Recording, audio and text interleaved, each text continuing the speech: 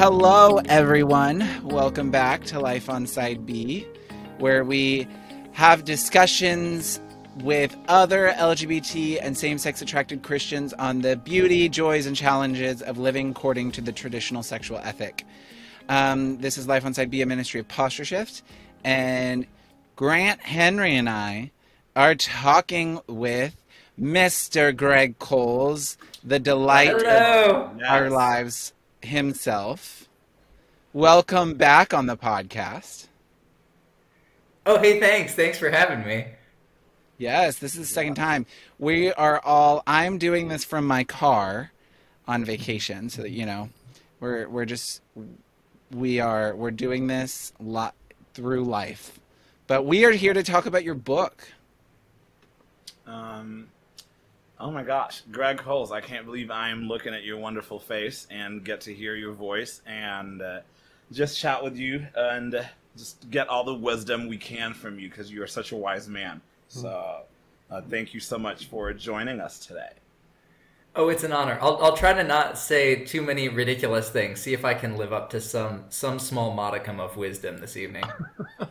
No, I think wisdom and ridiculous things are not necessarily mutually exclusive. So he's already used the word modicum, so it's like, okay, we're already elevated. So yes. But no, I have a friend who's a side B guy, and he was one day we were talking, and he was like trying to decide if he should post a picture of his on Instagram or not, and his standard of measurement for like just wellness and being, and he's like, Gregory Coles did not approve of this photo, so I'm not going to post it. So you have become like the mark of like. Wow, that is a burden of responsibility that I'm not sure I'm ready to bear. He's always like, would Greg Coles do this or say that or treat somebody this way? And usually the answer is no. So you're like the voice in his head that stops him from doing like things he shouldn't be doing. You're the little angel on his shoulder. Yeah. Wow. I feel like the question, would Greg Coles tweet this? The answer is usually no, just because it's like, well, Greg Coles sucks at Twitter, so probably not. You could have just stopped with, would Greg Coles tweet? It's like, probably not. Yes. You know who can help you with Twitter? Grant Hartley. He has become like a low-key celeb over here on Twitter lately. Every time he posts, I'm just like, oh gosh, it's taken off. I need to, I should get like some sort of seminar or something. You invite people, bring people on, teach them the tweets. That's what. I'll see where I can fit you in the schedule at Revoice and book you a workshop. Can you imagine? I call Nate. I'm like, so Grant's gonna do something on Twitter. No, we need a panel, and Greg can be the other like the balancing force, like for sure. How to tweet, with wisdom and pizzazz. That's it. That's it. Wisdom and pizzazz. Is that the two of us? Do I get to be wisdom and you're pizzazz? Yes. Sure. For a minute I thought you said possessed. I was like, yes, Grant is possessed, so that works. Possessed. Oh gosh. So let's jump right into it. So Gregory Coles wrote a book, No Longer Strangers, Finding Belonging in a World of Alienation. And before we jump into this book, his second book, he wrote a book that I read that wrecked my entire life. Single gay Christian. I've talked about this probably anywhere his name comes up. I've probably told this story multiple times. But I'm sitting at a Chick-fil-A and I'm reading. He ends the book by writing a letter to his 12-year-old self. And one of the lines in there, I probably should have this tattooed on my body at this point in time. But it says, following Jesus will cost you everything. He's worth so much more. Oh, I was weeping at Chick-fil-A, and I just ordered Chick-fil-A. Actually, my Uber just dropped off Chick-fil-A. But I was weeping at Chick-fil-A. And, like, this lady comes up. She's like, are you okay? I was like, no. It's like one of the sweet ladies that works there. I was like, no, I'm not okay. I'm following Jesus, and it hurts. And, like, I ended up texting my boss because on my lunch break. And I was like, yeah, I'm not coming back to the office. And I had to come home, and I had to nap because, like, his first book was just so rich and so good and just sat with me. And I just had to nap the emotions off. So that was my introduction to Gregory Coles. So I think too that like in Side B land, like everyone has the book that had that place for them, like that started their journey, that was so formative for them. And I've heard so many people say that about your first book. Like, yeah. that was the book that really crystallized things for me. That was so helpful. It helped me understand myself. So, yeah, I really appreciated that first book. So, thank you. In Guys, in the words of Grant Hartley, you are a queer treasure. So, you are. And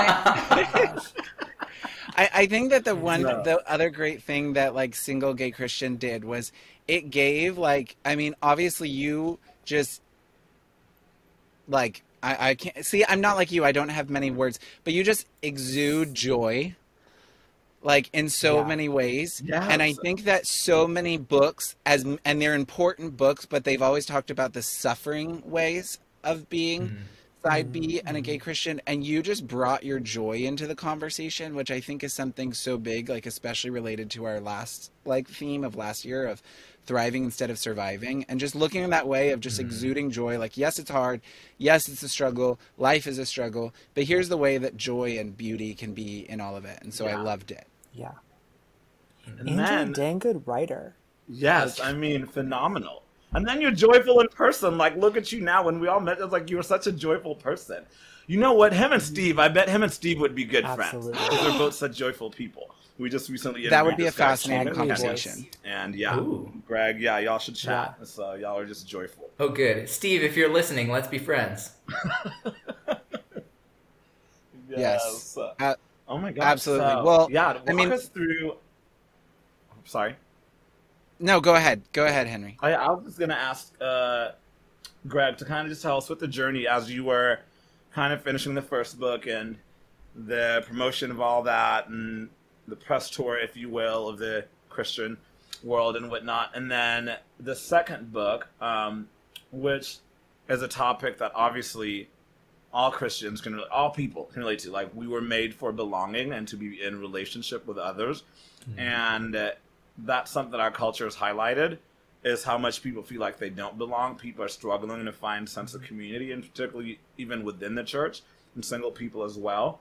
And married people. I know tons of married people who would say they're lonely or whatnot, so it's not only a singleness or celibacy related topic. Yeah. But what was the driving reason behind this book as you were finishing the first one and kind of the promotion for that and whatnot? Yeah. I mean, I think when I finished the first one, when the first one came out, press tour gives a certain kind of glamour to the idea of how these things go down. The reality is, like, the 6 months or so before that book's coming out and the 6 months or so after that book's coming out were probably, like, the hardest year of my life. Yeah. Just because, like, it was so much...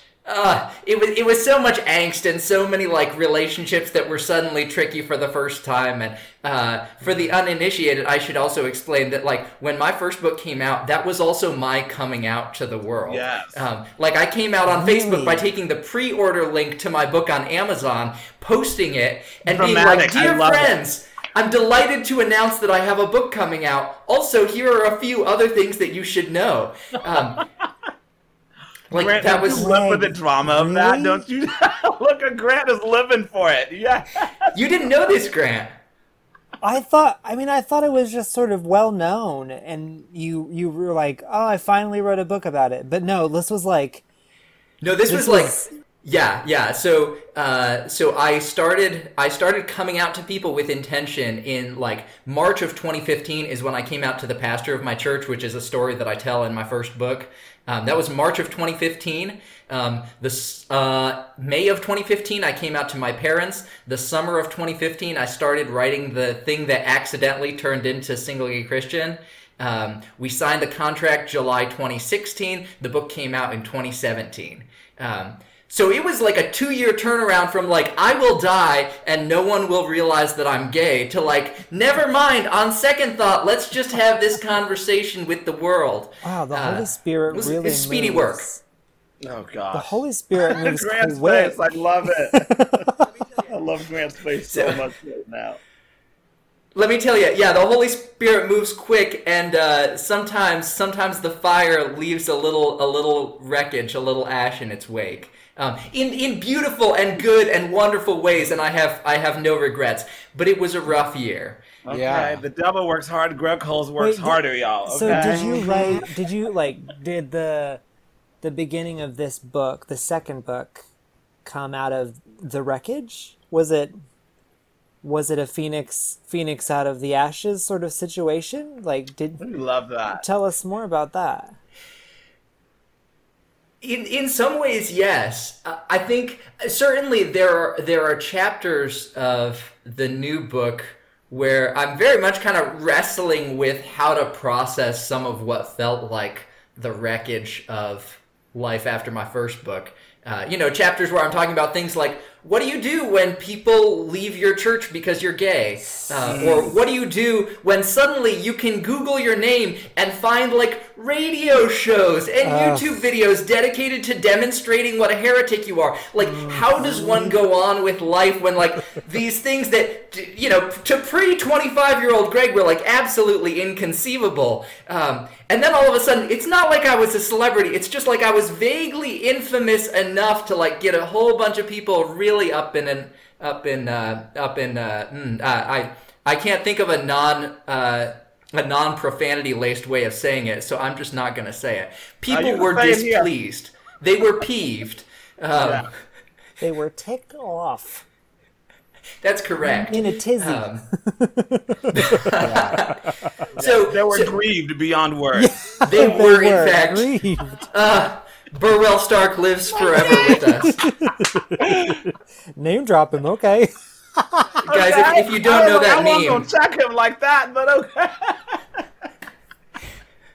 I think the history of the meme is important. Anyway, so there was certainly some wreckage involved, but I think it was also that as I started having conversations with people about my book, a question that felt like it came up again and again was the question of what life was supposed to look like in the daily living out. Like, okay, so you're gay, you're celibate, like, what happens next? That sounds really lonely. It sounds potentially kind of depressing. It sounds like you don't really fit anywhere. And, what happens next? How does one sort of go on and live a life that is hopeful and fruitful and beautiful? Yeah.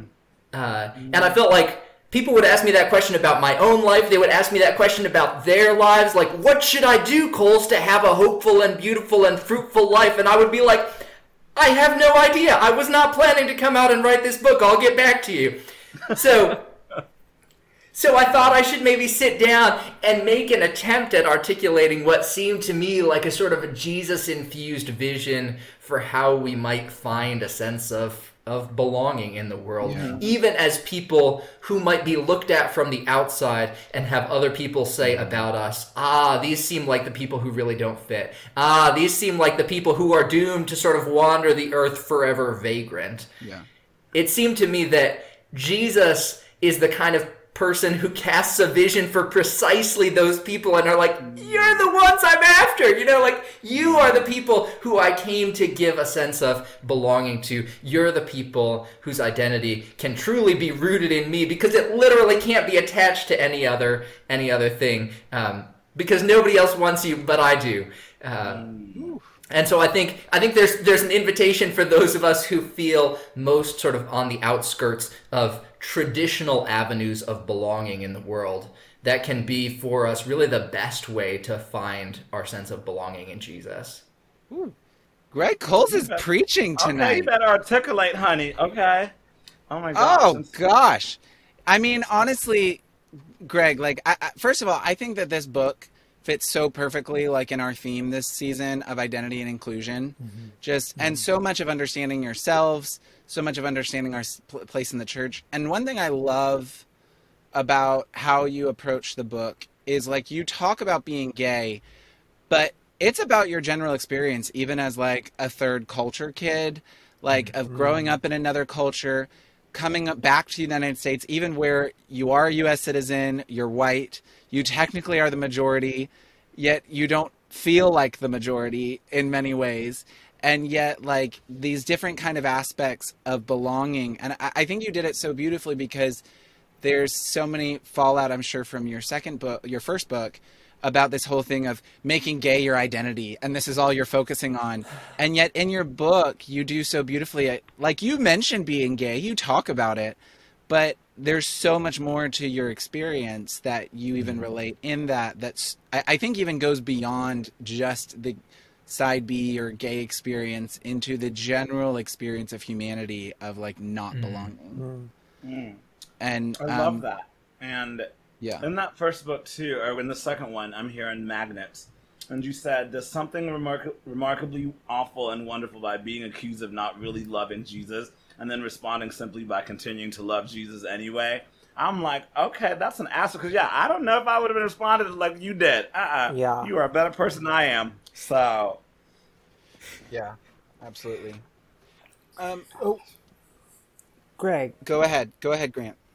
So this is a question that, like, I would love to hear more about the thought process of writing the book, and also selfishly, I want advice as a writer.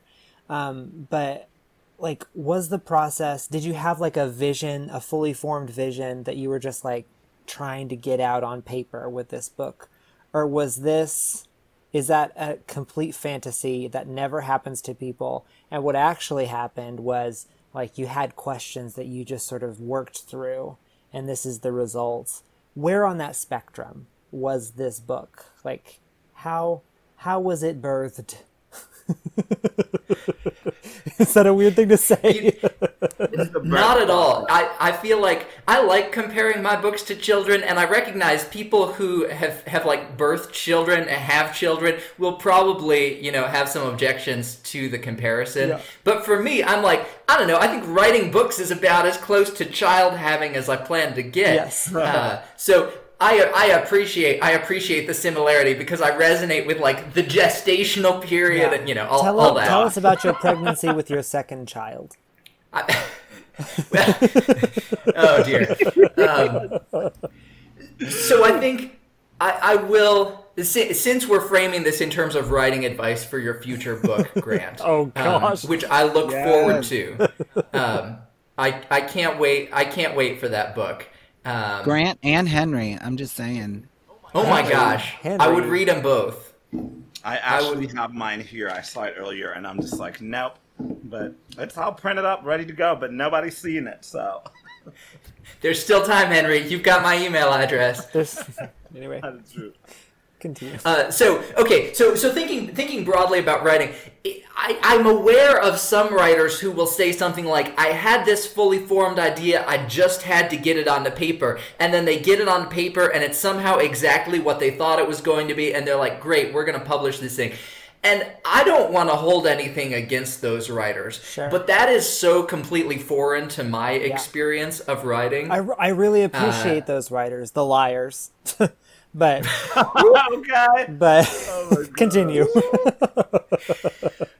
For me, the book writing process has often been a matter of having some broad theme that I sense will drive me, and maybe some sense of thesis, or a sense of like knowing that there are certain things that I will land on somehow. Yeah.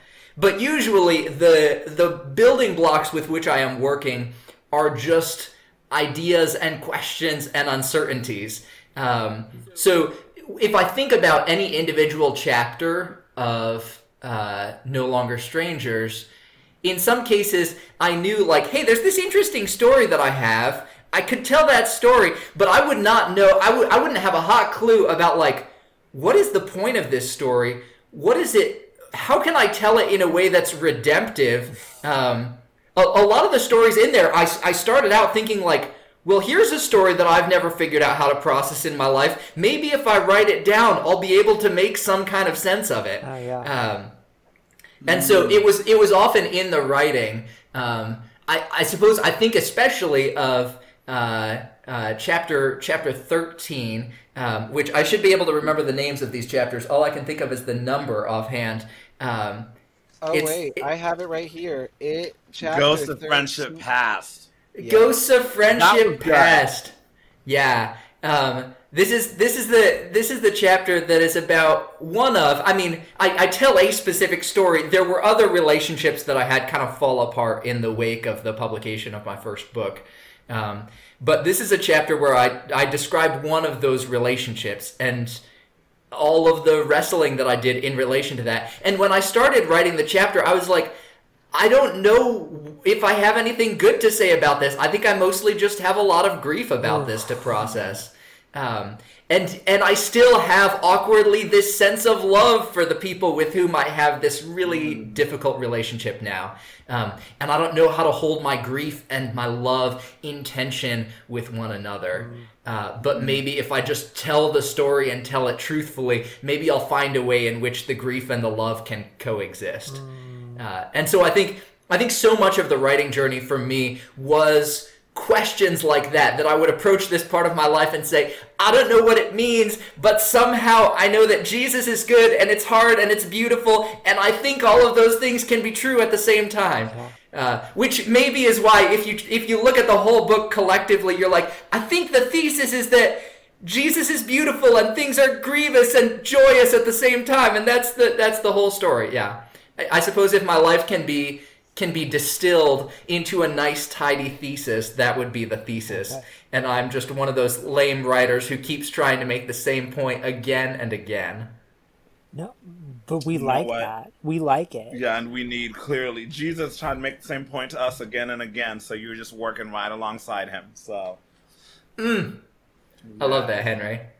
Oh my gosh. So yeah, what you said in that chapter too, you said it never occurred to me that theological debate could feel so much like heartbreak. Can you take apart that sentence for us a little bit more? Just because I was like, I really get that in the sense of, man, I love this person loves me, and because of this one topic or even semantics in terms of linguistics and whatnot, it's like this point is really going to be the thing that breaks me and this person apart. So yeah. Can you kind of talk us through that on your side? Yeah, certainly for me, prior to my first book's coming out, which again, keep in mind, first book's coming out is also my coming out. So prior to me and the book coming out together, a lot of the issues that I had thought through were issues that I thought through in abstraction. And I was like, oh, this is a nice philosophical point. Oh, here's how I land on this question. Here's how I would think about the people who think differently from me. And I imagined in my mind, look, I understand this is what I believe and other people will not believe exactly the same thing. And I could, in abstraction, say yes, I will still want to remain in relationship with all of those people. And yet when the rubber met the proverbial road and I was faced with the question of how do these people now regard me? Do they still want to be in relationship with me? Are there ways in which our differences in approach are differences that they perceive as being significant enough that they're a matter over which we need to break fellowship with one another? And certainly I don't want to suggest that I don't want to suggest that I object to somebody else following their conscience in trying to determine which theological issues matter, though I do grieve when people decide that their conscience causes them to break fellowship with me, because I'm like, I don't know, I still love Jesus too over here. But the messiness of how that played out, in my head before I came out, it was all going to be so tidy. Or to the degree that it wasn't going to be tidy, I was just going to watch people leave and bless them as they went out the door and be like, I didn't like you anyway. It was all supposed to be so easy. But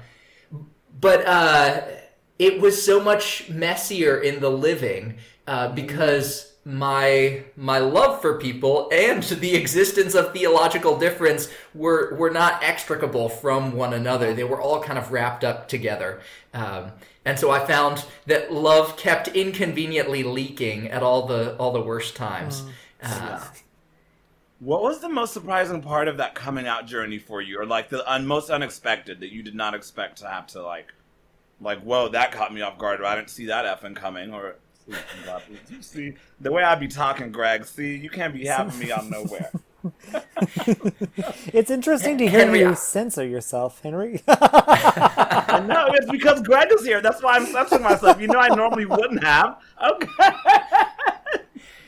Henry, I just want you to know that I welcome all the parts of you to this conversation. Everything belongs. Yes. Somebody should write a book by that title. I don't know if you know a guy who could maybe. No, that was the name of my talk from Revoice 2 years ago. So I don't know if I could make that a whole book. But yes, I went to that talk. yes, it was a good talk. Oh gosh. Henry, Okay, can you just give us like three words? They don't even have to make sense. 3 words that appear in the 3-sentence summary of your book that's written that we may never read. Me? Oh, I'll give you the title. It is, oh my gosh, it's sitting here. Henry Wasonga Buto, met by grace, redeemed by love. Ooh. Oh, Henry. I love that. Oh my gosh, can we start a little writers club? Let's just send each other manuscripts. Let's go. Let's do it. Maybe you'll actually get me to write something down. 100%. Okay, I'll send my NDA along with that too. So. Forever the HR person in me. So. Anyway. But yes. To get to your question, Henry, about surprises.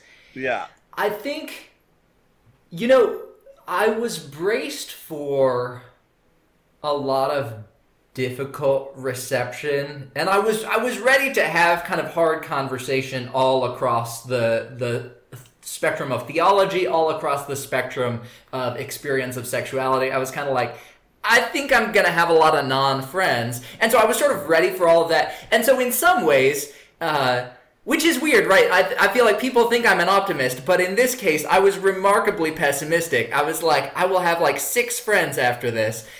And so in a sense, I was refreshingly surprised that I had so much good interaction with people, which was great.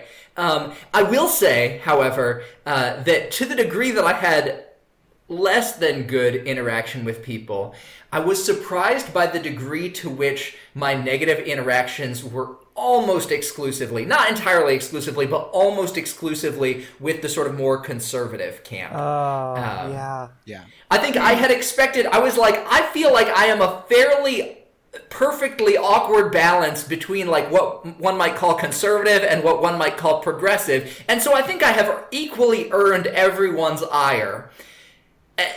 And so I was somewhat surprised then when I was like, how disproportionately the people who objected to me were the people who were like, how dare you call yourself gay? How dare you be gay and not hoping for like redemption, healing? How dare you be gay at all? You crazy pedophile. Like all of the responses on that end of the spectrum, I was shocked by the degree to which those were disproportionately stronger than the people who were concerned with me on the other end. Wow. Yeah. Oh yeah. That's interesting because I wouldn't say I'd be shocked by that. That's exactly what I would expect. Yeah, 100%. It's been my experience. But yeah, like I think maybe a lot of us thought that we would experience more balanced opposition, Criticism, and opposition. all of us have sort of realized like it's sort of all coming from one direction at this particular moment in history. But yeah, that's so interesting. What's been the craziest thing somebody said to you? Like just out of pocket, just wild, just like yes, we I need should this slap story. your ass for even saying something like this to me. Yeah.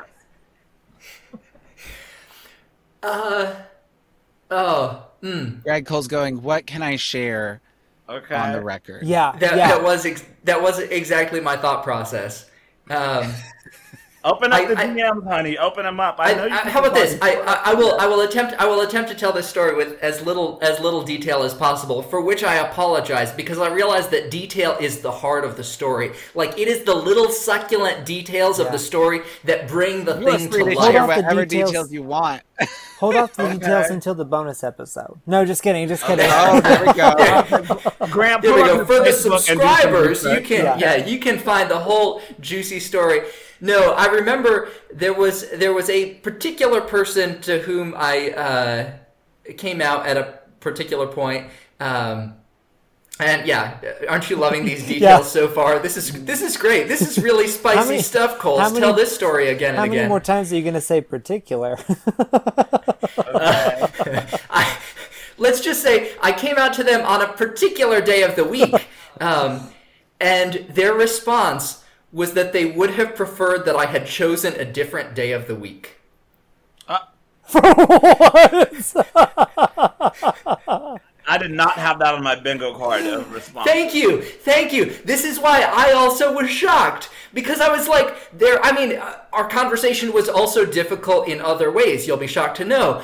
But that was the objection that most flummoxed me. Like, of all the things that I thought this person might have to say that would be difficult, I was not expecting that their first objection would be that I had chosen the wrong day of the week on which to come out to them. Why? Were I to articulate their logic, I fear that I would provide too many of the particularities that would cause me to feel uncomfortable sharing this story publicly. Ain't no way. Somebody done For said. everyone who's listening, which day of the week is best to come out on? Okay. Give us your thoughts. I mean, that's like, like when somebody makes something about you about themselves, that's to a whole new level. It's like, what is that? I kind of want to hear from our listeners what is the best day of the week to come out. Okay. Oh my Yes. god. This is just wacky enough. It fits so well when we with stop Greg Coles. recording, can you tell us the reasoning when we stop recording? I have got to know their logic. When we stop recording, I will tell you both the day of the week and the reasoning. Okay. Love. Okay. Yes. Okay. Yeah. For those of you who are listening, though, I do apologize, and I would genuinely love to know what you think the best day of the week to come out would be. And why? And why? Yeah, because I think there's logics to be made in a variety of reasons. Don't come out on Friday, you're ruining the weekend. Don't come out on Saturday, you're ruining my Sunday. Don't come out on Sunday, that's setting a terrible note for the week. Monday, I'm too busy with work. Wednesday, I was enjoying hump day. I think one can find potential objections all through the week. So, I actually have an argument. I have an idea. I think that please. Sunday night is the best time to come out. Okay. Because everyone already hates Monday, so you can't make it worse. Okay. You can't destroy their Monday worse than it already is. Sunday is the day our Lord came out of the tomb, and I think that is there you go. the day. But no, Sunday night, listeners, Sunday night, I believe, is the best time to come out. I would say, I don't know. oh Lord, this is so funny. I can't. So Greg, from what I'm understanding, this second book, as you were sort of processing through some of the aftermath of your first book, your first book was like Proverbs, and your second book was like Ecclesiastes. Is this what I'm feeling? Is this right? I love this. I think that's a very interesting analogy, and no one else has yet compared my two books to Proverbs and Ecclesiastes. Does that mean book 3 is going to be Song of Songs? I would totally write a Song of Songs. I'm the down. celibate Song of Songs? I am a firm believer that the degree to which those of us who are gay and celibate can find fittingly Song of Solomon-ish language with which to describe our romance with Jesus, we will be the better for it. Yes. Oh wow. Okay.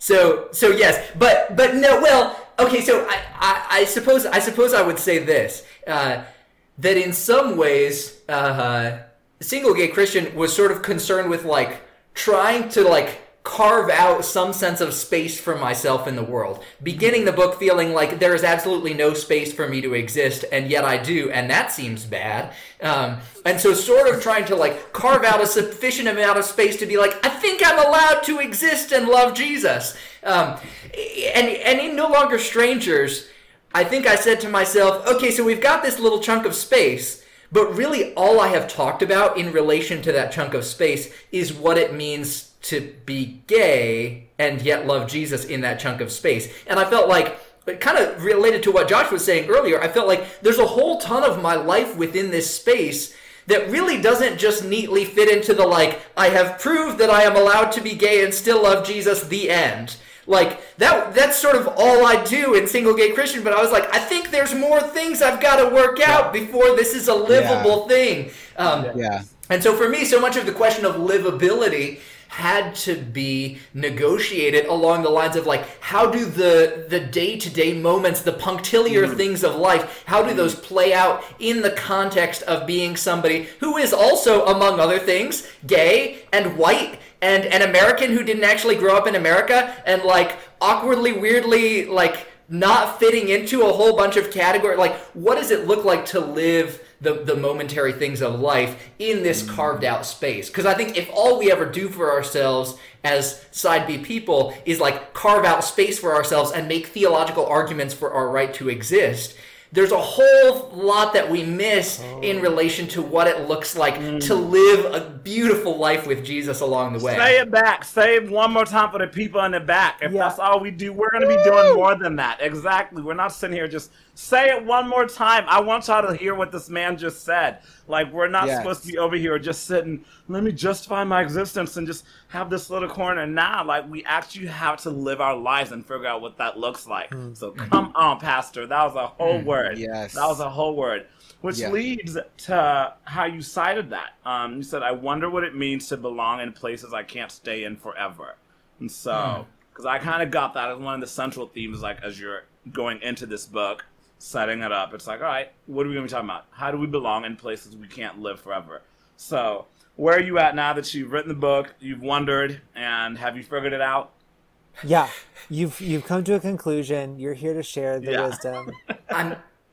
I'm pleased to say that this book is full of very tidy conclusions, and everyone who reads it will find that all their tricky questions are answered. Oh, good. So anyone who is wrestling with belonging can just read the book and wrestle no further. No, that is what a load of crap.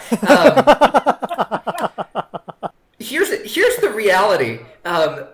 So I wrote this book and my sense as I was writing was like, okay, so we're in these places and we know that we can't stay forever. And yet as we recognize and embrace that fact, like Jesus provides for us the things that we need. You know, like we don't pursue society's most obvious pathways to intimacy, to belonging, and yet Jesus provides the belonging and the intimacy that we need. And I was like, I think that's true. I think that has been true in my life. And so I told some stories about having experienced that being true. But then here's what happened, okay? So I finished writing the book. We send it to the publisher. The book comes out in the same month that the book comes out with all these stories of like, well, here's how Jesus has demonstrated these promises to be true in my life right now.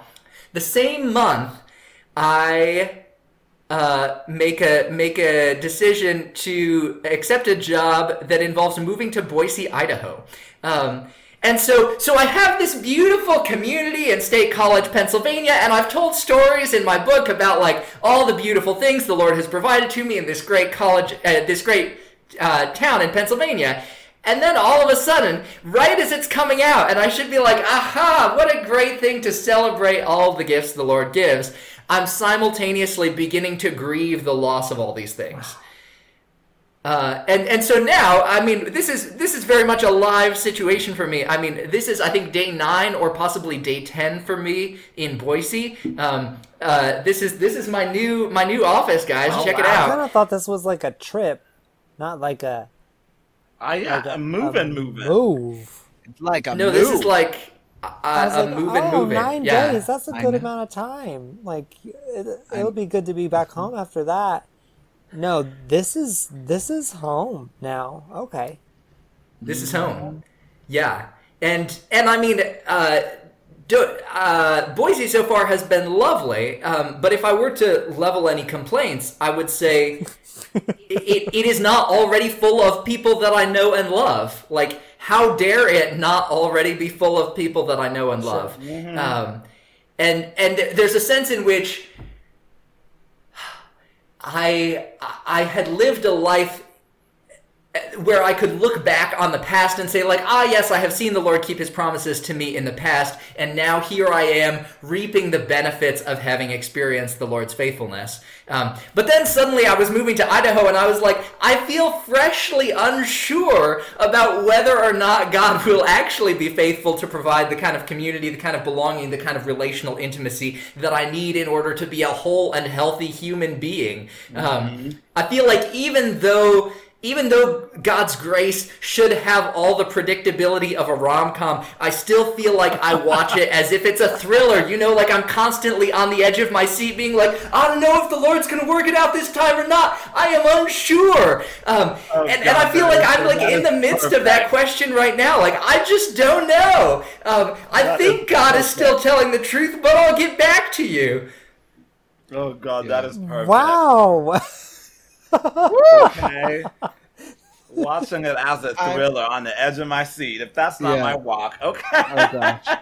You know, like, Greg, you've talked a lot about just, you know, the fallout of people with your books, like with the coming out of your book, now with the move, like obviously the difficulty of belonging, not just in being gay, but like just so many aspects of your experience.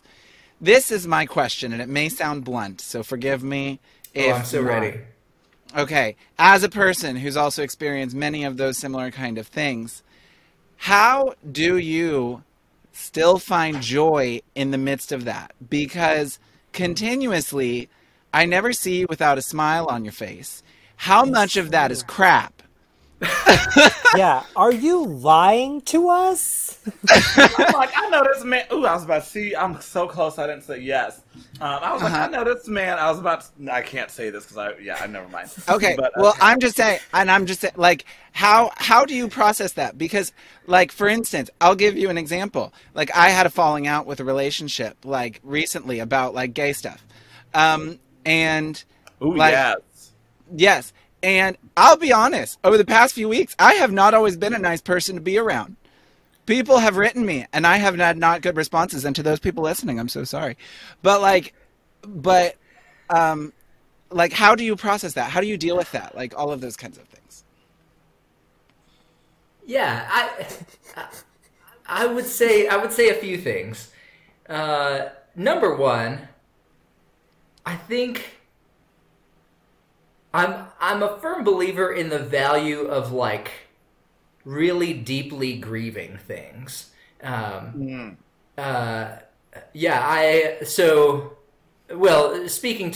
to my most recent move, for instance, you know, like I took like 6.5 days to drive across the contiguous United States. It was quite a little road trip. And it was beautiful, and I stopped and saw a lot of people on the way, but it was also like pretty angsty at times. Like I sat in my car for long periods of silence, and just like, you know, like no radio, no CDs. My car, by the way, I don't have, at the moment, I still haven't like set up my phone to be able to like play music through my phone. So my car has a 6 CD player. Because it's like a retirement vehicle. It is a beige Mercury. But it's got the 6 CD player. So sometimes I play one of my 6 CDs. Sometimes I play the radio. But I just, for long stretches, like through most of Nebraska, you know, I was just like sitting in like complete and utter silence, just like chatting with Jesus and being like, I don't know how I feel about this. And I think it seems to me that we can only be truly joyful, like we can only engage with the things in the world that are truly beautiful. We can only recognize all the glorious things that God is doing in our lives and find space in our hearts to celebrate those things, if we're also able to really lean deeply into the things that are worth grieving over, and the things that demand our sorrow in order for us to be intellectually and emotionally honest human beings. Demand our sorrow. Ooh, I love that. Oh, thanks. Hey, if you want to put that in a book, Henry, go ahead and do that. So I think grief is important, and I have tried, as someone who somewhat accidentally became part of some public conversation, I've generally found it best to try to do my grieving privately, so that I don't bleed all over people publicly. Because I've found that to the degree I go places and converse with people about really unprocessed things, it's usually not constructive. Maybe when it comes to the question of like what would or would not Greg Coles tweet, maybe the reason I tweet so little is because I only believe in tweeting things that I have processed sufficiently to feel like I have some kind of settledness in my spirit about I was just about to say, we have a different Twitter philosophy. Okay, very different, because one is not like the other. Okay. I was like, I even love like the 4 Twitter styles that are represented here in all of a complete different scale. From just the rawness of Grant Hartley to the very controlledness of Greg Coles. Henry, you are somewhere in the middle between those two. And I'm just like, I have no self-control, so I deleted mine. Greg, I invite you to tweet your unprocessed things, all lowercase, for everyone to see on Twitter.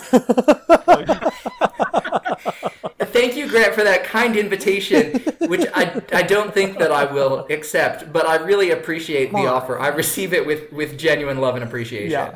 And no, I don't mean to slam anybody else's Twitter style here. You and Jesus work out within your own conscience what seems constructive to you. We'll talk after this. No, I think the question for me has always been, are there things that it is best for me to work out with Jesus before I just kind of try to like peel open my rib cage for the world? And I think I don't think that being judicious in that question needs to mean that we are insincere in the way we interact with others. But I think sometimes we confuse sincerity with like a complete lack of filtering. So you're making faces as if I'm calling you out, which is not at all my intention. Nope. I'm just like, oof. I'm gonna have to reflect on that. Okay. It's like, you know what? He invites you to sit and reflect on that. Okay. Yes. I'll do the same. Okay. Yes, I will speak for no one except myself that sometimes I have felt the temptation to pursue sincerity in a way that basically just means, anything that runs through my brain, let's just stick it out there. But I think I am at my most useful to others, I think, when the things that come out of my mouth are things that I have first managed to converse with Jesus about, so that what comes out of my mouth is reflective not only of the activities in my brain, but of the activities in my brain as they are shaped and changed and remade more into the likeness of Jesus. Hopefully. Okay. I don't think I always hit that balance perfectly, but it is what I aspire to by the grace of God. That's really good. That's why I always say you want the 4th version of what Henry Butoh wants to say. You don't want the first 3. You want the 4th version. Because that's been filtered with the Lord, my therapist, a friend, some prayer. Okay. Yes. The first 3, you're going to get cussed out. So for sure. So. Yes. Oh my gosh. That's good. Well, let's see. I know I have another. I don't know, Grant. You got something? Think that first of all, I need to comment on 3. I need you to comment on 3 different statements that you have in your book, starting with the first sentence of your book. Okay? So we're going to start here. Hold, please. Buffering. I get nostalgic when I think about my life as a fetus. Oh my God, that sent me. Tell us more. Tell us about your life as a fetus. That sent me. We want to hear. My other one was, there comes a time in every young man's life when he grows out of being a handsome little guy and blossoms into a prospective domestic terrorist. Yes, that line too. Oh my God. You and I highlighted the same line. That one for sure. Comment about your domestic terrorist life. Because prospective domestic terrorist life. 9/11 too, and so I was just like, what? sometimes, Greg, you write something like it's so compact and so clever and so zany. I just think like it reminds me of what I read from Anne Lamott. I mean, you're your own person. You're your own writer. But yeah, just something zany. I received that comparison with the utmost joy. I think Anne Lamott is brilliant. So funny, and you are too. You're so funny. Why, thank you. Okay. So in brief, my life as a fetus. I'll just say, here's what's great about being a fetus. Like, you don't have to do anything. You know, like, nobody is waiting for you to answer their emails. Like, you don't have to prepare dinner in order to be fed. You know, like, there are not text messages waiting for you. Nobody's telling you that if you had decided to call yourself same-sex attracted instead of gay, your whole life would have been better and Jesus would finally love you. Like, there is just none of that crap going on in the fetus. And I think, I see. I get excited. You don't have to search for 3 months for an apartment, hoping someone will accept you. I'm not talking from personal experience or anything. But like, yeah. I'm so sorry. I think there's a reason. I think that when Jesus is talking to Nicodemus, right? Nicodemus in John chapter 3 being this guy who's like, I figured out how to do the spirituality thing. You just follow all the right rules and you try really freaking hard, and that's how you get in good with God. And the image that Jesus chooses to use for Nicodemus is like, here's what you got to do, Nicodemus, like, get back into the womb. Like, crawl back in there and reattach the umbilical cord and then be born again and be as helpless as somebody who has just come out of the womb. And, you know, maybe there's anyway, we'll come back to that double entendre later. Yes. But the helplessness and the recognition that our sense of value in the world is not in any way attached to the things that we can produce for others. It's not in any way attached to the things that we can accomplish or the ways in which we can make someone else happy. It's not rooted in our sense of achievement. It's simply rooted in the fact that we are loved precisely as we are. Right, which is, of course, the whole beauty of the gospel, which is the thing that is so impossible for Nicodemus to wrap his head around. And I think it's one of the many things that I find so difficult to wrap my own heart around, is the idea that I can't possibly have value without having done anything to earn it. And this is why I get nostalgic when I think about my life as a fetus. Okay. See how we unpacked that for y'all? Okay. See how 4 words turn into a whole sermon? Okay. Yeah. Come on now. Now, when it comes to my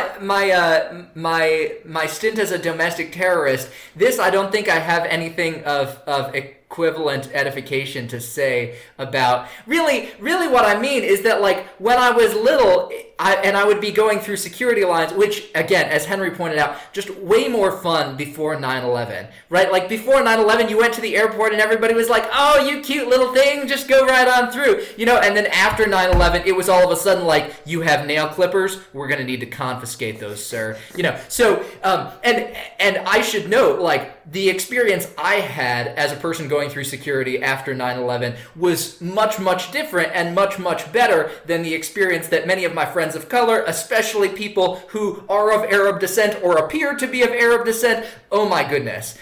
So I'm certainly not trying to equate my experiences with somebody else's, but it did get more complicated after 9/11.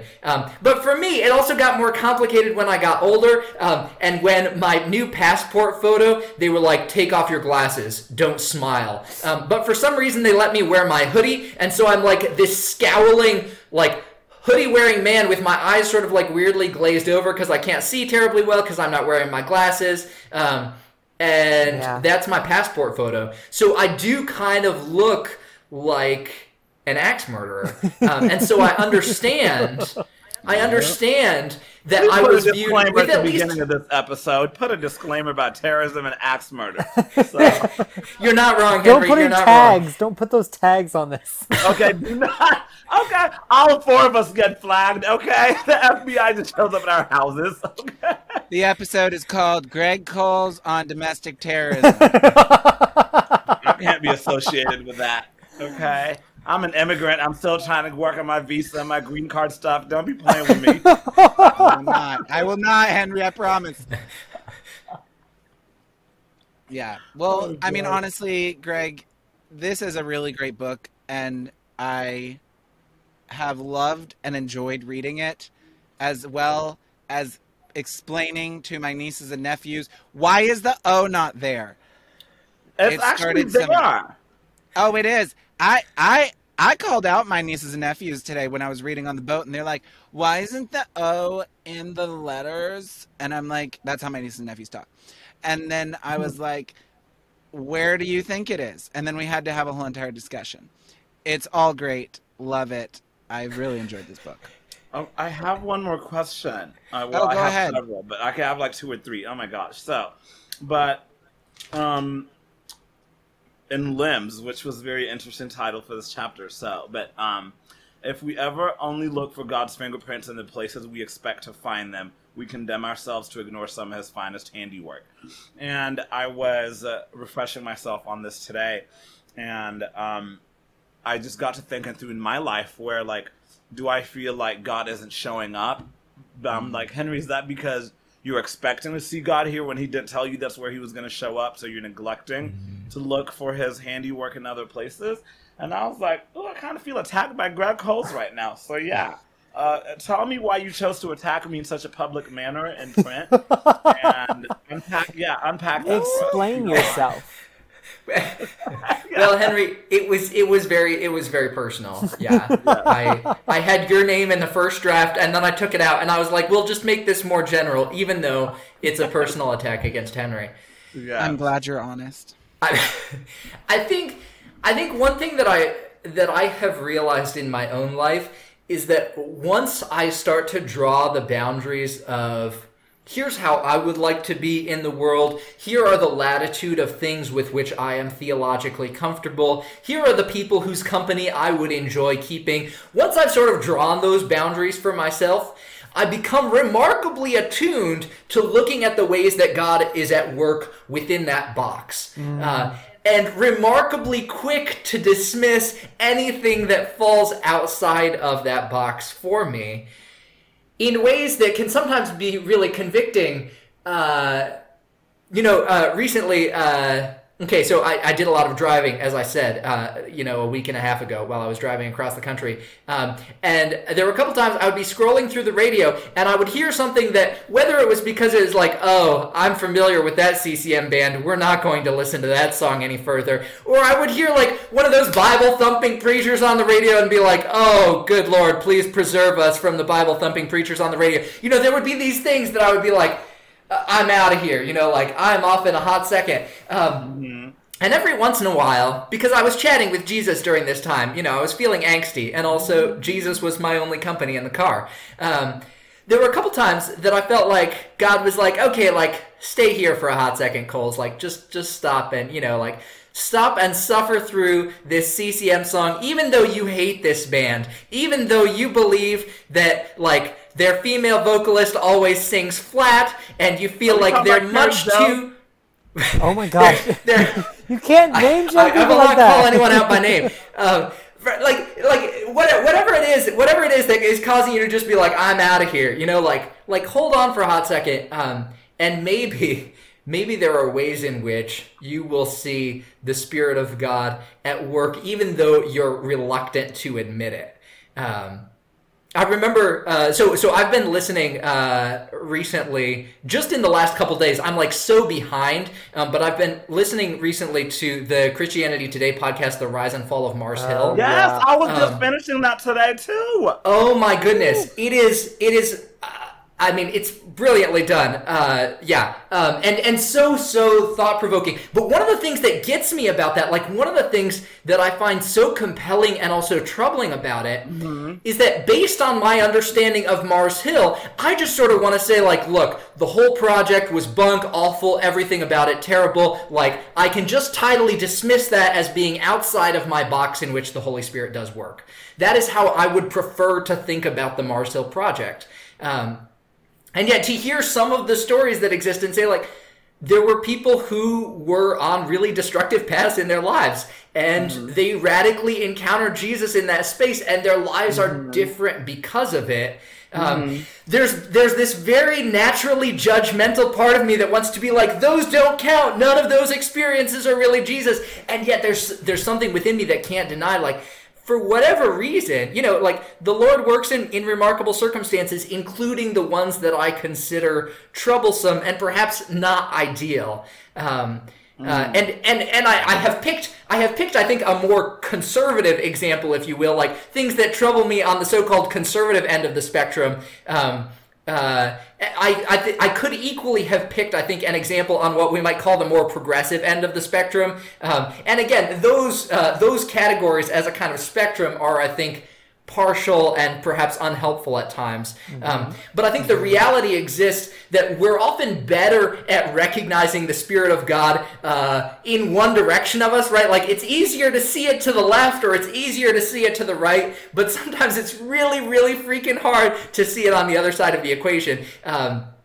And I think for me, to be perfectly frank, when I look to the right, there's a certain point past which it is really, really hard for me to recognize that the Spirit of God is doing anything at all, because I just see so many dangers and so many problems and the potential for so many people to be hurt. And I think all of those things can be true, and we can have all of these very serious concerns, and yet we can recognize that somehow the Holy Spirit is just so allowed to burst all our categories that he still does things even in those spaces. And I think that recognition has been humbling for me.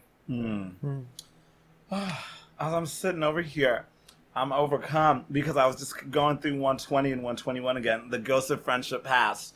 And I think this is a topic that is for sure not, again, unique to just side B people, but it is a human experience of friendship and love. And to love is, C.S. Lewis said, love anything, and your heart will be wrong and possibly broken. And so, as you're talking about, oh my God, when you said you'd help yourself to dessert prepared by a woman I'd already said goodbye to, oh my gosh, I can't, I'm about to start crying again.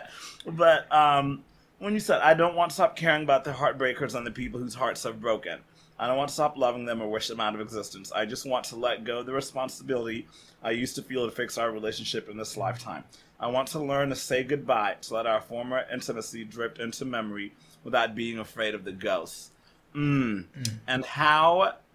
where would you say you are on that journey of learning to let go? And just, because even, I look around this house, there's ghosts everywhere. Like, there's pictures on my walls of people I don't mess with anymore that you can pay me to talk to right now. But, like, I have wonderful memories of them, so I literally keep some of those pictures on the walls. I'm so glad a lot of people here don't listen to this podcast, because I'd be shading the hell out of some people. But no, where are you with that? Because I do think that that pain is something that I see often in the side B world, for either loss of friendships or relationships, or things change, or people no longer accept you for who you are, but ask for the same acceptance back. And so, anyways... But yeah, so where would you say, and what advice do you have for anybody who's maybe struggling with learning to let go and still engage those ghosts in ways that are not super painful or hard? Yeah. The thing that has been most helpful for me is to recognize that I believe that the story has a really beautiful ending. That I can think about the heartbreakers and the people whose hearts I've broken, and I can think about them as people with whom I truly believe I will one day share eternity. And somehow in that space, everything will be beautiful. Everything that has gone wrong will be right again. That as Julian of Norwich says, all shall be well, and all shall be well, and all manner of things shall be well. And I don't necessarily feel that in the moment. The recognition that something beautiful is coming doesn't remove from us the pain of what is in the present. And I think that's so crucial that in our pursuit of joy or in our pursuit of inner peace, we don't try to paper over the things that are, again, worthy of our sorrow, right?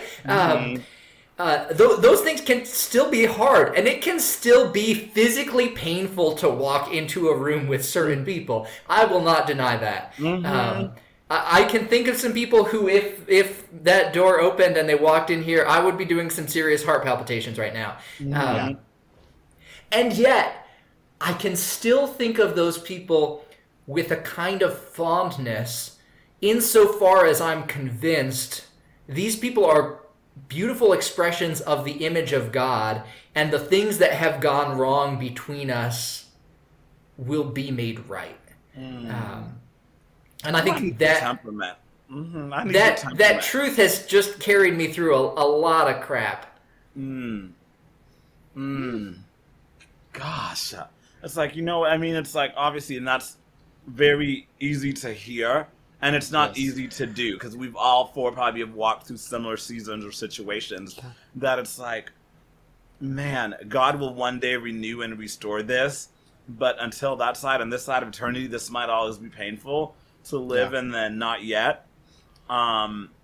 It's just like, and I think that there's also that aspect of like wondering, like I've been very much thinking about this recently. As I said, I've been working through a recent process of like broken relationships and things, and ways that things that may get restored in some aspect, what will never get restored fully in this world, and been spending a lot of time in prayer in like, Lord, even in the kingdom, what will that look like? Like, what will that look like? What will your true unity of the body look like when you have the body that is torn in so many directions and has hurt each other in so many ways, and all of these different kinds of things, and processing that, answers that we don't really have, and yet trusting in that hope that God will bring that in that way, that he radically brings justice and restoration and all of these things in such amazing ways that only God truly can do. And so, I just love everything you were sharing there. Okay, You're so that was wise, Greg. Did we talk about how wise you are? I know. I feel like that's been a theme, and I feel like you really proved us right. I feel like this podcast episode could also be called Admirations of Greg Coles. Yeah. Okay. Let's not. That sounds so uncomfortable. Yes. No. Black people have this saying that's like called give people their flowers. And so like that's something I've just been trying to practice in my life more, like when you get a chance, because a lot of times people are like, by the time you give someone their flowers, they're dead. So it's like, no, let's give people their flowers while they're still here to enjoy them. So for me and Grant and Josh, and I know so many people, we want to give you your flowers, Mr. Gregory Coles. You have certainly earned them, plus some more. And just thank you for the work you do and who you are in this community and the voice and how you use your platform. So thank you so much. Yes. Thanks, Henry. Yes. Yes. I received those flowers with joy. Receive them. Okay, now Josh, end this call so we can find out why this person did not want to. Yes. Okay, bye everybody. We got some talking to do. Everyone. We got some tea to get. Okay. Y'all, I will say, Greg, thank you so much for joining us. This has been so much fun, and I have enjoyed the book. Y'all, for everyone listening, No Longer Strangers by Greg Coles. It is a delight to read. It is both, like, just so deep and yet so joyful, easy to read, all of that stuff. You need to pick up a copy. If you do not already have one, there will be a link in the bio of the description of this episode if you want to buy it. Please do.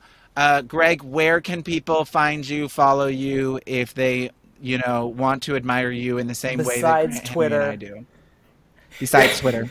Yes, so on the social medias, you will technically find me on Twitter and Instagram and Facebook, and I do attempt to sometimes post there, though, as we've discussed, not with great regularity, because I try to only do it when I have something to say, and it takes a while.